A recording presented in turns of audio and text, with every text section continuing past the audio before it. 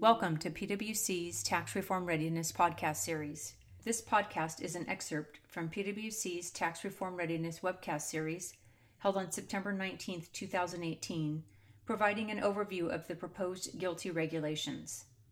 The panelists for the webcast were Mike DeFranzo, a PwC tax partner and leader of our Washington National Tax Services International Tax Services practice, and Nini Dewar, Nicole Hinton, and Marty Hunter, all PwC tax partners in our International Services tax practice. This excerpt consists of a general discussion among the panelists regarding the treatment or effects of the GILTI inclusion and GILTI consolidated group rules. Have a listen. Let's move to our next section, which is the treatment and the effects of GILTI inclusion. So I have a GILTI inclusion, Nikki. What do I do with it? This is a good question. Not all the questions are answered, but so the U.S. shareholders GILTI is generally not a Subpart F inclusion, but it's treated like a Subpart F inclusion for several purposes in the code. And the regulations, the proposed regulations do help us a bit by fleshing some of that out. So there is some detail on that.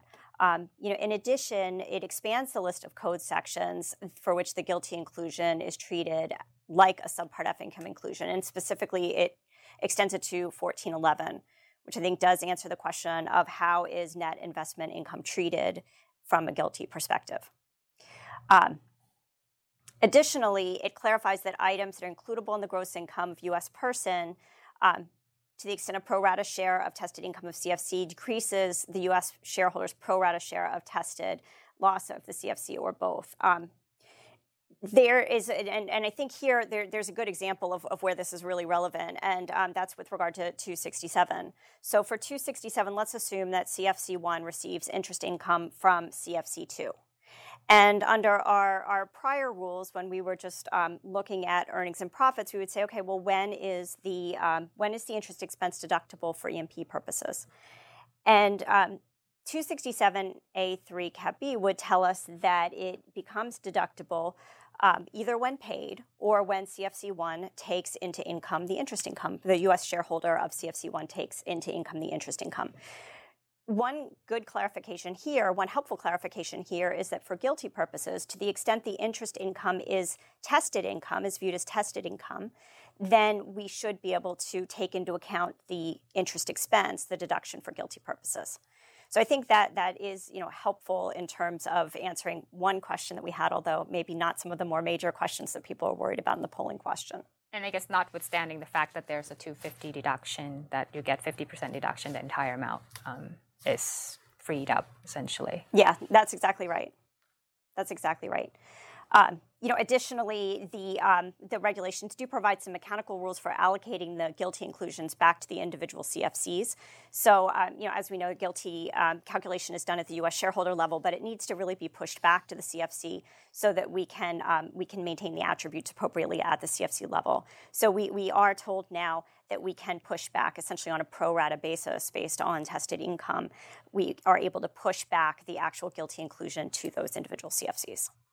I guess one thing that isn't included is the treatment of the 267 Cap A, which is the hybrid rule, right? That there's a specific carve out that if the income is included in the Subpart F income, then you're kind of out of the 267 Cap A rules, but nothing in the context of GILTI. So you could have GILTI inclusion, but still have issues with 267 Cap A. Yeah, no, that's exactly right. The other piece, we pointed this out earlier in the webcast, is around basis adjustments and basis adjustments that are required to CFC stock in cases where there's been tested loss. So the basis adjustment rules are generally required when we have specified stock and we have a tested loss of a CFC that's offset tested income of another CFC. And so what is essentially, and the rationale for this is that the basis adjustments are required because we have had a tested loss that is presumably offset tested income at the U.S. level. And then if there's no basis adjustment, if we go ahead and sell the shares of the CFC, we would either recognize less gain or an increased loss. And that has been being viewed by the government as essentially double counting of the loss. Of course, when you're looking at the double taxation through an entity, that was okay, but the double counting for the loss not okay, right? Yeah, and that does seem to be maybe a theme of these proposed regulations is really a desire to ensure that there are no double counting of losses or double benefits that companies are receiving. So specified stock of a CFC is owned directly or indirectly under 958A by a domestic corporation, and the reduction is only required at the time of disposition. So this is really interesting because what this does is it seems to indicate that we have a requirement to maintain almost a register of these tested losses that have been used to offset tested income and to monitor them over time, because they really become relevant only at a time when there is a disposition, which is basically a transfer of the specified stock.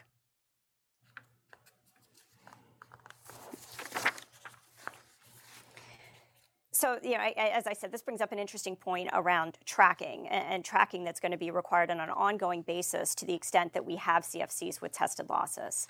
So the tracking applies to the net amount of tested losses used, which is then defined as the used tested loss by CFC over time. And we'll show an example in a minute that walks through basically how that works to the extent that there is a tested loss in year one, but maybe then in the following year there's some tested income that is used to offset another CFC's tested loss, and how that works through the calculation. Interestingly, there are a number of examples in the proposed regulations that talk about situations where you have tiered CFC structures. And what they do is they require adjustments not just at the level of the U.S. shareholders' interest in the top CFC, but also down below in certain circumstances, particularly if there's tested losses in lower tier CFCs that are used to offset tested income at the U.S. shareholder level. So there are a number of fairly detailed examples that we're not going to go through that work through how you make these basis adjustments through chains of corporations. So maybe we'll head to the example. Hey, we don't have a lot of pictures in our back here. Yeah, we got one. There's a lot of words, but there's 157 pages, so we had to give a clear nod to a lot of words. But there will be more pictures, I think, to come, and further communications we'll have as people work through examples. But Marty, can you take us through this one? Yeah, thanks, Mike. So this is an example of the concept that Nikki was describing, where you've got multiple CFCs held by a U.S. shareholder, where you have tested loss CFCs and tested income CFCs, and over the period of years, the U.S. shareholder is required to track the used tested losses and tested income against tested income of other CFCs. So to set out this example, which is example 3 in the regs, CFC 1 has tested income in year 1 of 100. CFC 2 has tested loss in year 1 of 90, so a guilty inclusion of 10, assuming everything else away at the parent level. And that 90 of tested loss is a used tested loss at CFC 2 that is tracked. In year 2, the results are a little bit different. CFC 1 has a tested loss of 10. CFC 2 has tested income of 10. CFC 2's tested income, notwithstanding that it's offset by the tested loss of CFC 1, still reduces the used tested loss, which is sort of an aggregate or sort of cumulative concept with respect to the CFC 2 stock under the mechanics that Nikki described. So the result that flows here is that when USP then disposes of the stock of CFC 2, its basis in CFC 2 is adjusted downward by the amount of the cumulative used tested loss of 80 over the 2-year period prior to the disposition, or whatever period, any of the activity that occurred prior to the disposition. So that, like Nikki said, it's probably a rule that we may not have anticipated, or that a lot of people didn't anticipate. And some questions could be raised as to, even if you benefited the tested loss, perhaps, that the basis write-down is something that you may have gotten 21% benefit for in the hands of a U.S. person, and you only benefited the tested loss, assuming all else, that you're paying guilty tax at sort of 10.5, taking into account the 250 deduction. So, right. And I guess it's also interesting that guilty is supposed to act like a residual sort of provision, and now we're tracking, all these numbers and information everywhere. Again, that calculator's just not going to do it, is it? Yeah. Yeah, because it sort of moves GILTI, which is sort of an annual year-by-year concept too, and causes you to track certain tested losses, and how they interact with tested income in the future, really into the future until such time as you dispose of shares of a CFC. Right, and I guess we're not covering it here, but like in terms of the regs actually provide some rules around how to allocate things between different classes of stock, and that also requires a significant tracking of QBI and tested loss and tested income, and just seems a lot of tracking. Yeah, a lot of tracking. I'm just thinking about some of the tax departments are going to be rolling their eyes when they hear there's an acquisition on the horizon, and they're like, "Oh no, I hope they did a good job." Well, like Nikki said, in the deferral world, you had to comply with 5471 requirements and report certain financial statement information, but this just expands the detailed reporting you might do for a U.S. company effectively to every company in the world in the group. Yeah. And it just increases the burden on you when you go to sell CFC2. For many companies, there was often an exercise to determine the basis of CFC2 at the time that you actually did the disposition. So that's nothing new. But I think that the new part is that there is this lengthy additional calculation potentially that one needs to consider to really nail down that basis number. Yeah. And 338 if it's a foreign acquisition, but if you acquire a U.S. group of CFCs, a little harder unless you actually split that acquisition up and do two parts or do things. But it's going to be kind of a nightmare for. And it's also the due diligence. The due diligence, right? Like how do you absolutely come out of that? Much more expansive, where U.S. tax wasn't necessarily such a factor for CFC operations, and now it's just as relevant potentially as foreign tax. Yeah, absolutely. Okay, GILTI consolidated group rules. Well, so there's more rules. Yes, more rules. More rules. So there's actually, I guess, a positive result from this Rex on the consolidated point in that essentially the rules provide that the calculation of the GILTI inclusion for members of the consolidated group can be done or will be done on an aggregate basis. And I think that's helpful for when you think about different U.S. shareholders within the U.S. Consolidated group, that some may have significant QBI and some may have tested loss. So there's an issue that, the net combined liability of the group may be more than if everything is treated as part of the same single U.S. shareholder.